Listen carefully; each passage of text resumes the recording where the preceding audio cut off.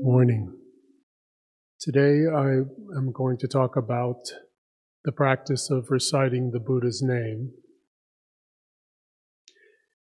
In the Won Buddhism scriptures, the founding master Sotasan indicated that there are 6 items of mindfulness in daily practice. Item 5 is to practice reciting the Buddha's name, Namu Amitabha, or to sit in meditation to cultivate the mind. Chanting Namu Amitabha translates to returning to the limitless life within ourselves. I wanted to reflect on the reason why we are asked to repeat this specific phrase as part of our daily meditation practice. The scriptures suggest that this type of chanting is a form of meditation that is equal in value to sitting meditation.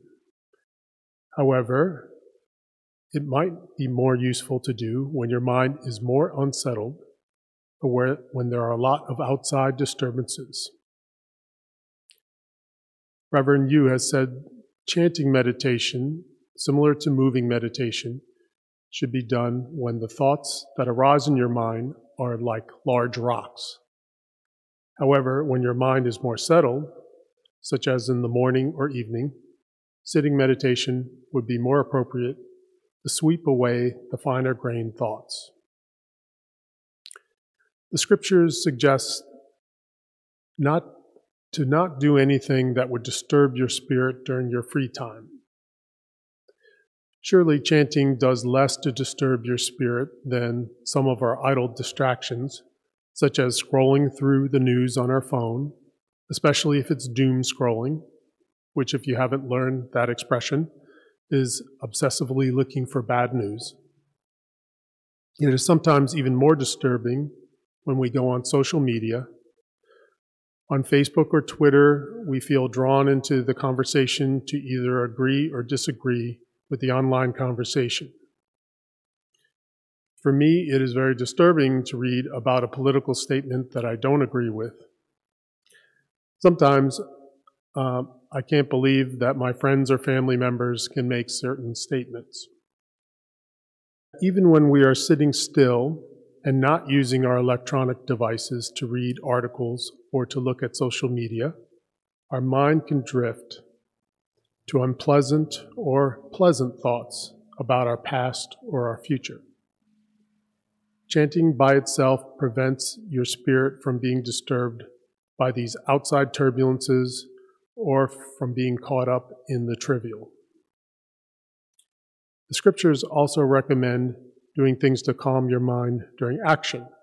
If you were, for example, driving a car, you might like to chant to center your mind during that activity.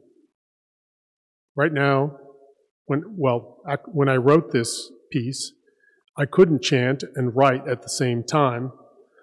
Instead, I was writing with my favorite radio station on in the background.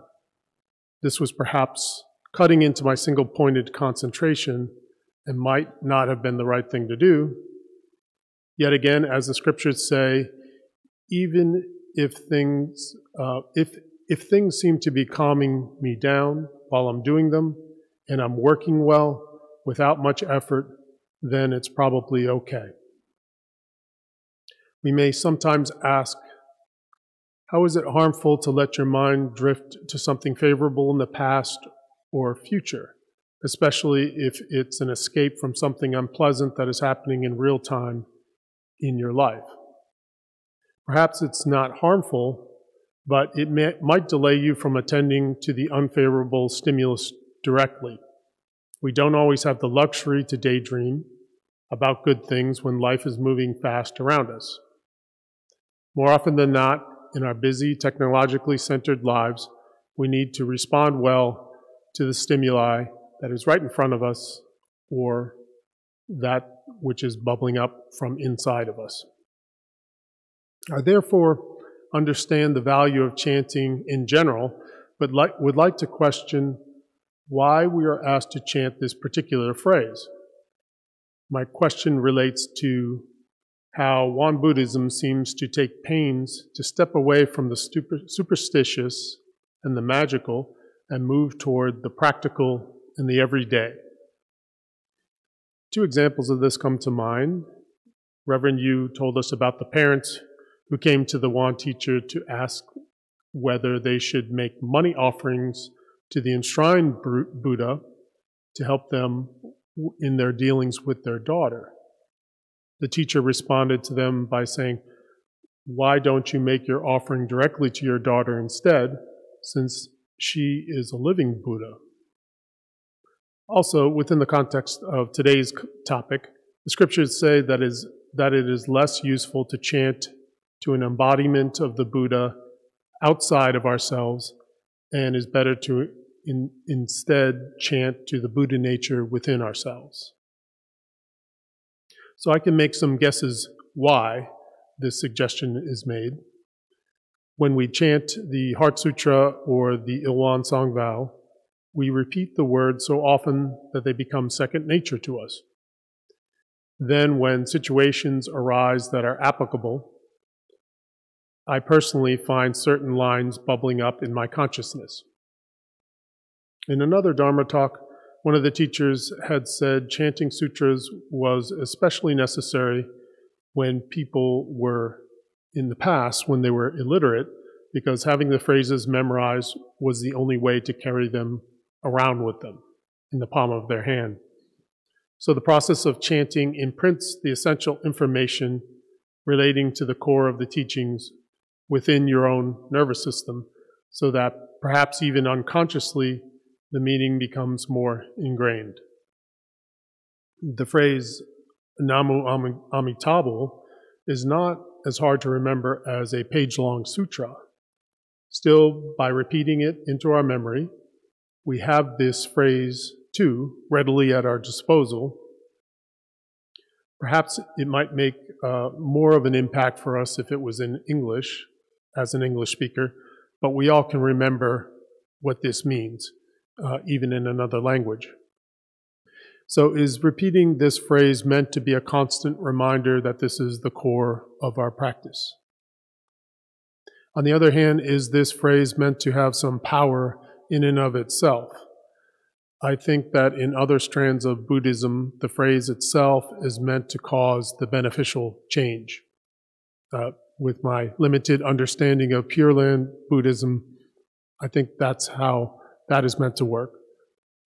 So is this just a legacy from the previous tradition that might be rooted in magical power or superstition?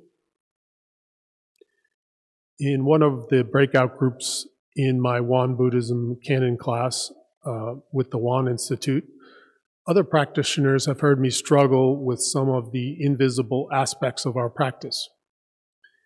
In most cases, it is easy to trace the why basis of the principles and actions of our practice. The Fourfold Grace, I can understand very well. The Threefold Path, got it. The essential dharmas of daily practice are easy to understand. However, it is not as easy to understand the value of chanting a particular phrase into the Dharma realm. I know that in other religious traditions, the word itself is the core of the faith. In Genesis of the Christian Bible, one of the 5 books of the Torah, it says, "In the beginning there was the Word." Now maybe the word here means the thought put into words. Nevertheless, I also know that reciting the word of the Creator in certain situations is meant to bring comfort and protection. As Catholics, we were taught that using Jesus' name can protect us from evil spirits. I don't know if that is a legacy and an outmoded way of thinking, or if it's a real thing. I will tell you this, though, when I was having a nightmare a few weeks ago, which involved an unsavory being of some sort, I remembered the suggestion to say Namu Amitabha and did so. I don't know if I remembered it at the moment that I was waking up into consciousness, or if I remembered it during the dream. In either case, it did bring comfort. So maybe I have enough of an imprint of the concept to draw upon it in times of stress. Perhaps unconsciously, I felt that I needed to believe in something to help me in a situation that I felt I could not control. So I wonder if I should fight this tendency that because it does not fit in with my understanding of the visible world, I should reject it. Throughout human history, though, there has always been so much that has been outside of our human control. Crops are dependent on the weather, armies invade, diseases spring up, and my thinking has always been that religion has arisen as a way to protect ourselves from the never-ending vicissitudes of the outside world. Now we rely more on science and technology to bring us safety, order, and comfort. However, our wand practice teaches us that our minds are the gateway of protecting ourselves from both internal and external disturbances, and that science and technology, when abused, are more of a crutch that weakens our mind's power. In fact, science and technology themselves arise from the mind, maybe a mind larger than the human mind. So by focusing on the Buddha within ourselves, perhaps we are training ourselves to recognize that we, meaning the deeper we, or our true selves, are the source of well-being and protection in times of trouble. The resulting calm, working together with inquiry and choice and action, changes our lives for the better in both tangible and in intangible ways. Maybe we all would benefit to focus more on the calming presence of this eternal life force within ourselves. As far as the concept of the Buddha of limitless life or light within ourselves, where would the characters in Star Wars be without the belief in the Force? That was fiction, but the screenplay was written under consultation with the myth expert Joseph Campbell, who based the Force on ideas similar to the limitless light within ourselves. So does that validate the concept when Hollywood and the viewing public have gotten behind the message? Not necessarily, but the resonance might point to an underlying truth. Am I above accepting the value of reciting the Buddha's name as an article of faith?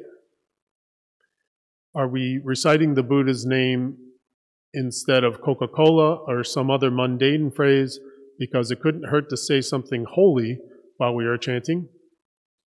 Does chanting the Buddha's name lead us to more single-pointed concentration? Is reciting the Buddha's name a vestige of the past that cannot be understood through reason? I personally enjoyed chanting.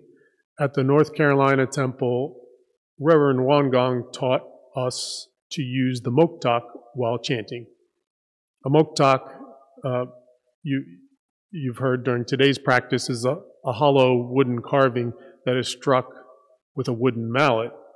So one way to chant is to tap the moktak rhythmically while chanting. I assume that the coordination required to strike and chant might require more single-pointed concentration, or actually it might become easier to chant while tapping along. In any case, this seems to be a basic human activity when you think about how drumming is so basic to many different cultures for both ceremony and for entertainment.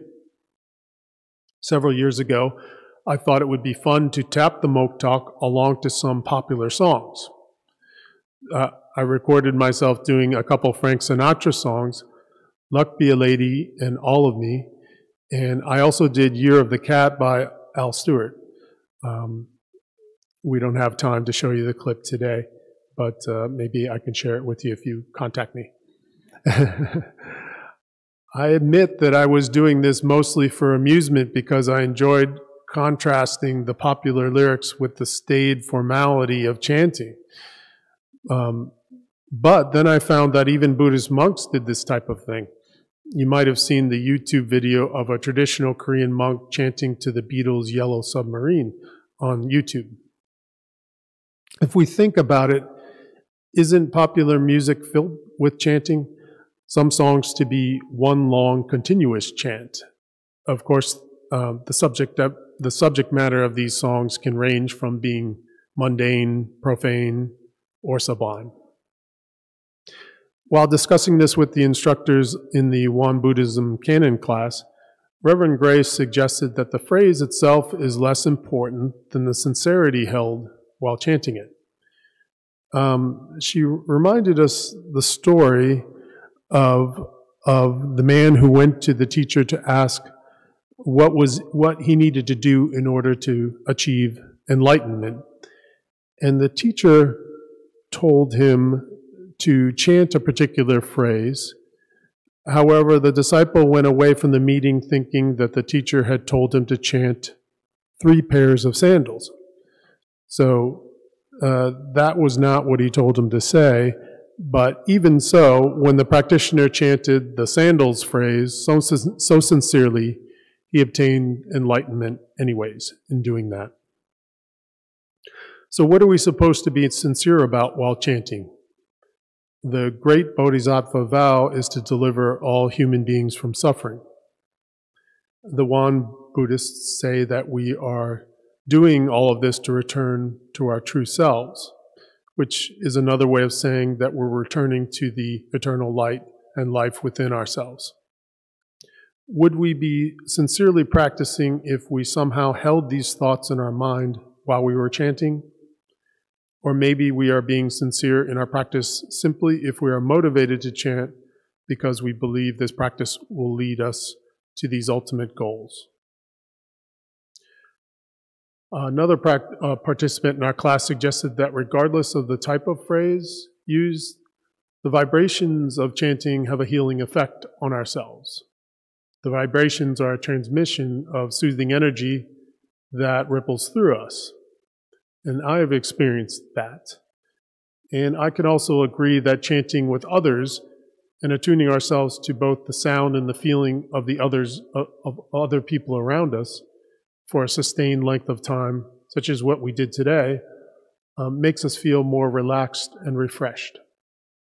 So I'm sure that the physical activity and exertion behind it, combined with proper breathing from the Tanjin, also contributes to the healing power of chanting. So in conclusion, even if we are not concentrating on the meaning behind the recitation of the Buddha's name, the fact that we are doing it naturally appears in our conscious thought. So this practice, even if it serves as a koan for us when we wonder why are we reciting the Buddha's name, maybe there's no particular answer to it. But even if these were the only reasons to do it, it might have more value than just reciting a mundane phrase. So I think that perhaps chanting is good, but chanting the Buddha's name appears to be even more useful. Thank you.